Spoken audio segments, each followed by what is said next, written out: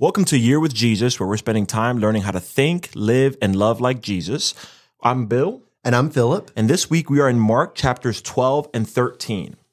So Philip, really, Mark, we were kind of commenting this a little bit earlier. Mark chapters 11 through 13 in a lot of ways seem to be just one large section where Jesus is talking about the failures of God's people and maybe more than anything else, the failures of Jerusalem, the temple, because of God's people. And so in chapter 12, he's really continuing some of the things he's already mentioned in chapter 11, right? Yes, the conversation at the end of chapter 11 had been something that they had brought to him. They want to know, how do you have the authority to do this? But in the way Jesus responds to them, he's able to show that they're not even genuine in their question, and they don't really have a genuine interest in hearing from him. So as we begin chapter 12, now Jesus is going to be in the driver's seat on this conversation, and he has some really important things to say to them. Yeah, so there's a switch, right? So he says, I will not tell you by what authority I do these things. But then in chapter 12, he begins to tell them some things, and he speaks in a parable. And really, before we even look at the parable, I think it's important that at the end, they know that he's talking about them. We know that Jesus speaks in parables, and in other parables, they don't really understand the point. They leave not understanding. He speaks in a parable, but they get it this time. Definitely. The reference that he uses here at the beginning of chapter 12 is basically quoting or alluding to Isaiah chapter 5, where God has, again, described the city of Jerusalem as this vineyard. He said, my beloved had a vineyard on a fertile hill, and he dug it all around. He removed its stones and planted it with the choicest vine. He built a tower in the middle of it, and he also hewed out a wine vat in it, and he expected it to produce good grapes, but it produced only worthless ones. And then Isaiah says in verse 3, "O now, O inhabitants of Jerusalem and men of Judah, judge between me and my vineyard." So this is more than just a parable. This is an indictment against the city using the language of Isaiah. And so they definitely know he is holding them accountable for their rejection. Yeah. And again, because they presume to own something that belonged to God. The vineyard was always God's. He was allowing them to work in it, but they assumed it was his. And maybe it's just important for us to just take some time and think about in our own lives, for us to remember that the work that we're able to do in the kingdom of God is the kingdom still belongs to God. That God, when that's not just for evangelists, if you are a part of God's kingdom, it's God's kingdom, and he just allows us to work in it. And we need to make sure that we understand that we're stewards of the grace that he's bestowed upon us. Yes, that we're actually producing the kind of good fruit that he has every right to expect, given all the blessings and all the support that he's given into that vineyard. Yeah. So here we get this idea that he's sending multiple messengers back to the vineyard, not only to give a final account, but really just to give some course corrections. Yeah. And when I think about what the scripture does for each of us, it is those course corrections. Whether we're reading from the Old Testament prophets or we're looking to New Testament epistles, there should be course corrections being made, but they don't respond that way, do they? And not at all. And so whenever the Father decides to send his beloved Son, his thought is, to your point on the course corrections, they will respect my son. His thought process isn't, I'm going to send my son to chastise them or to punish them. It's they're going to respect him. They're going to listen to him. And their big idea is, let's kill him. Let's do away with him. And so he says, the owner of the vineyard, what would he do? What other option is he going to have? Is he just going to be like, all right, here, sure, take the vineyard? Absolutely not. There's going to come punishment. Yes, he's going to come in, and verse 9 says that he will come and destroy the vine growers and will give the vineyard to others. So this is again speaking about Jeremiah, who says there's this new covenant coming, a new covenant where I'm going to put my law on their hearts. There are going to be others in God's kingdom that will produce its good fruit and will give God the glory. So then he quotes from the Psalms, the stone which the builders rejected, this became the chief cornerstone. And this came about from the Lord, and it's marvelous in our eyes. What's really neat about that psalm is Psalm 118, is that the psalm is actually a psalm of proclamation, a song of joy because of God's restoration, because of God's goodness towards the people. And what Psalm 18, when it gets to this point, what it's really showing us is that the way in which God brings that about is by this rejected stone that the leaders rejected, but everyone else will see that God will build his house upon that rock. Yes, and what a privilege it is to have Christ as our cornerstone, to the stability, the strength, and ultimately the direction that he forms and shapes the rest of this building, because he is our cornerstone in our lives. All right, so this is the second time they're embarrassed by Jesus. Definitely. And so they leave. That's their thing, is they're just like, we're out of here. But they're not done. What they're going to do, it seems like throughout the rest of chapter 12, is they're going to try to ask him some questions, by sending other people. It's like they're kind of sending some lackeys now, Or you go ask him. You get embarrassed by him now. And this is one of my favorites, really, where they send these Pharisees and the Herodians. And this is a very strange mix. Remember, the Herodians would be more in line with the national government. The Pharisees, very, very devout in keeping the law. But they're coming to Jesus with what they think is a masterful trick question. And they want to know if he'll pay taxes. And Jesus says, bring me the denarius. Whose likeness and inscription is this? And they have to respond, it's Caesar. So when Jesus says, render to Caesar the things that are Caesar's, and to God the things that are God's, they are amazed. Yeah. And embarrassed in some ways, I'm sure, too. But again, all of this is they don't care about what the answer actually is. And that's part of the problem. They come and we know that you're truthful. You defer to no one. You're not partial to any. Now, that sounds like they're complimenting him. They're actually trying to jab him in some ways. And so he gives their answer. And if you were a Jew, you knew that these coins would say whether it's Augustus Caesar's probably whose inscription it would have been at that time. It would have said Augustus Caesar, the son of the gods. You would have known he is not the son of the gods. He's a Roman. He's a Gentile. It can't be him. And so then he said, there's that whole picture. Well, whose likeness are you made in? Absolutely. From Genesis chapter 1, right? This famous idea that we, set apart from all other elements in God's universal creation, we are made in his image. And so the responsibility of what we give back to the Lord from our heart, from our soul, it all is building towards where he's going to discuss these greatest commands at the end of chapter 12. Yeah, and even with that inscription thing, it just makes me think it's not in the Gospel of Mark, but in John chapter 8, again, the whole likeness picture. I mean, they should have been made in the likeness of God, but really they're not reflecting God. They're not even reflecting the Caesars. They're being made with what they're doing, with the way that they're opposing God. They're being made in the likeness of the enemy, of the evil one. And Yes, but they fail to see that. So then they come with a second question because they still are determined to try to trap Jesus. And they lay out a super complicated hypothetical scenario here, right? About someone who has 7 different brothers, and what does the law require for raising up an heir? And Jesus just puts the nail in the coffin in verse 24. Is this not the reason that you're mistaken? Number 1, you do not understand the scriptures.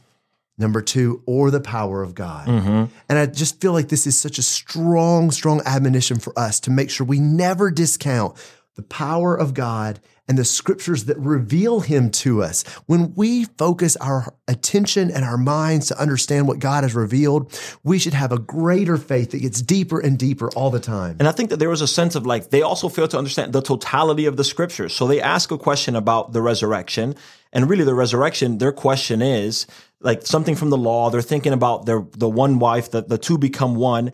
And part of his answer is he uses the burning bush, to answer them. And Jesus, part of his point is because you don't understand God, because you don't understand God's power, you also fail to understand how the scriptures are supposed to work in conjunction with one another to help us better understand God. These aren't disconnected books. Right. This is all working together to help us better see God and see his plan and see his workings. That's fantastic. And to see that these great heroes of faith had put their trust and their confidence in God. And yet here, this city that is going to be destroyed, the leaders of this day are resisting him and are rejecting him.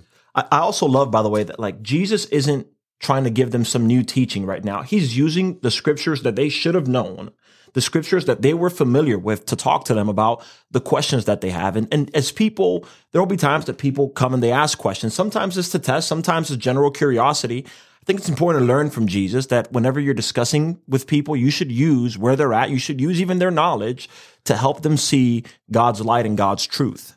Okay, so then here comes maybe one of the most famous, the third question. The scribes came and they were arguing, recognizing he had answered everyone else well. They asked him, what commandment is the foremost of all? They get the Old Testament references he's making. So of all of those, Jesus, then, which one is most important? And Jesus says, Hear, O Israel, the Lord our God is one Lord, and you shall love the Lord your God with all your heart and with all your soul and with all your mind and with all your strength.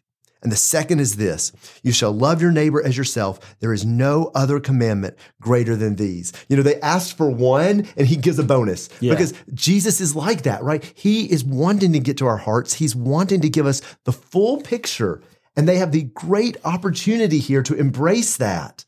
But they're still resisting him. And I wonder if part of both of those answers is to help them understand if you love the Lord your God and if you love your neighbor, and if you love God and you love your neighbor with the intensity that Jesus is calling us to do here, all the law is going to be contained within it. You're not going to, there's no law that will be found outside of these two great commands that God gives. Yes. And the commandments that we have from the Lord are amplifying and helping us carry out not just a superficial love, but a genuine heavenly love. And it seems like that scribe that comes and asks him these questions, maybe at first he's arguing with him and he hears Jesus answer, and at least he's different from the other guys because he's like, yeah, that's exactly what it is. And he's like, God wants the heart more than he does even burnt offerings and sacrifice, which it's funny because I think his answer is actually an indictment on the scribes and the Sadducees and the Herodians, maybe without them even acknowledging it, because he's giving them Micah 6 here, that great. This is what God wants, is he wants their hearts. And after that, no one wants to say anything. They don't. And so now he's back in the driver's seat again. He's answered their questions, so he's going to challenge them. He's asked them, how is it that the scribes say the Christ is the son of David? David himself said in the Holy Spirit, the Lord said to my Lord, sit at my right hand until I put your enemies beneath your feet. Jesus acknowledges that he's fulfilling this scripture. And I love that he's even acknowledging the Holy Spirit was behind the inspiration for David to write this scripture. Yeah. So we don't ever want to discount God's work in inspiring the word in the Old and in the New Testament. And yet they do not like the question because they cannot answer him the way he's been so masterfully answering them. And because he's been answering them and then teaching in this way, he can continue his teaching and say things like, beware. These scribes and Pharisees, these guys who want to ask these questions to trap people, they love to walk around in long robes. They love the pray. They love the respectful greetings. They love the chief seats. And what they really are, if you look deep down inside, if you look past the masquerade, what they really are people who devour widows' houses. For appearance sake, they offer up these long prayers, but what they're actually going to receive is a greater condemnation. And so we are all challenged here to examine ourselves, to not fall into that process of becoming hypocritical, of pushing away the teachings of Jesus, but to be sure that we are embracing the commands that he provides that help us to love God and to love our neighbors as ourselves. So I love what happens here because he gives that teaching talking about devouring widows' houses, and then a widow comes up. That's right. It's almost like right on cue. She comes up, gives these 2 mites or these 2 small copper coins that she has. And what stands out to you about what Jesus says about her contribution in comparison to the other guys? Right. This is actually giving, not just with maybe generosity, but giving with faith. This is giving, relying on God, trusting on God, depending on God for everything that God would provide. Yeah. You think about what it is to love the Lord with all your heart, with all your soul, with all your might. For her, with all of your, literally with all of your resources. That's right. And that is what God, she gave all that she had to live on. And so in chapter 13, they leave the temple and again, they fail to get it. Because what they have their eyes on, maybe just like they would have had their eyes on the guys coming in with the large sums, what they have their eyes on are the wonderful stones and the wonderful buildings. And Jesus says, yeah, these temples, they would have looked magnificent, even by modern standards, to see stone that was cut that beautifully and perfectly, to see the ceremonies that were taking place in that area. It would have been a tremendous thing to witness. And yet Jesus says in verse 2, do you see these great buildings? Not one stone will be left upon another, which will not be torn down. No. And so what we really need to appreciate, I know you want to add a comment here, but what we need to appreciate is the focus on the temple first, because the temple is the center of worship. And in the new covenant, Jesus is the center of worship. And so he needs to answer some questions that the apostles have about how things are about to change. Yeah, they're going to be confused. They'll ask, well, what's the sign for when these things are going to be fulfilled? And I think you see their genuineness in asking, because we've seen the scribes and the Pharisees ask for signs, and he says, you're not getting one. But here, he lets them know. He says, the sign is going to be, there's going to be other people claiming to be like me. And we know in secular history that there were people in the 60s and the 70s around the time of the destruction of Jerusalem, destruction of the temple, people claiming to be the Christ who misled many people as the temple then ended up being destroyed. And the Romans come and they do exactly what Jesus says is going to happen here. Yes, and it's important to note that Mark is giving us a compacted version of this conversation. You can look for more details in Matthew, you can look for more details in Luke, and really the best way to study these chapters is to look at the harmony of all 3 of these first century eyewitnesses to these conversations. in order to know that Jesus describes the destruction of Jerusalem and most especially the temple as something that was localized, something that was escapable, something that was coming very soon. And yet woven in here is some concept and some language to be ultimately prepared for when Christ comes in his second coming, not with regard to sin, but with regard to judgment. Yeah, and I think even as he's talking about going back a little bit here about the destruction of the temple, he's just like, it's going to get worse before it gets better. And people are going to hate you, and people are they're going to imprison you. You're going to be persecuted by people. But I love what he says in verse 13, you will be hated by all because of my name. But the one who endures to the end, he will be saved. And that's just, there's a message, and I love this because even in this dark chapter with all this darkness and all this destruction, there's a message of hope. If you're willing to take the darkness in Jesus' name, take the punishment, take the shame, take the scorn, and in all of that, hold on and endure, there's light at the end of all of that. And I think some of our listeners would like to know in verse 24 what the meaning of this word tribulation is. It really carries the idea of like being stretched out. We might think about old movies that we've seen where somebody is put on a rack and stretched out. These things were going to stretch them. It was going to stretch their faith. It was going to stretch their perseverance and their endurance. But this cosmic language that God is using to describe a great transformation and a great change is letting them know that things will never be the same. Because in this new covenant with the Lord, where Christ is the center and Christ is the focus, we have a greater hope and a greater reward than even the promised land that their ancestors had anticipated. Again, I think so much of their ancestors, their ancestors also had to live with these false prophets who were also promising things that were not going to come to fruition. You think about so much, the book of Jeremiah, God is telling Jeremiah, destruction is coming. The false prophets were saying, everything is going to be fine. Don't worry about it. And that's so much of what was happening in that day. Even the false Christ that were going to come. Jesus, he says, verses 21 through 23, I'm letting you know these things because false Christs are going to come. False prophets are going to arise. They're going to show signs and wonders to lead people astray. But take heed because I've let you know ahead of time. And I think even today, we have to be careful about that because there are teachers, false teachers that I believe exist, promising that everything's going to be fine. Don't worry about it. Nothing bad's ever going to happen. And we have to make sure that we're sticking to what the scriptures say and telling people what the word of God says. That's excellent. That's excellent. So now Mark is going to wrap up these chapters.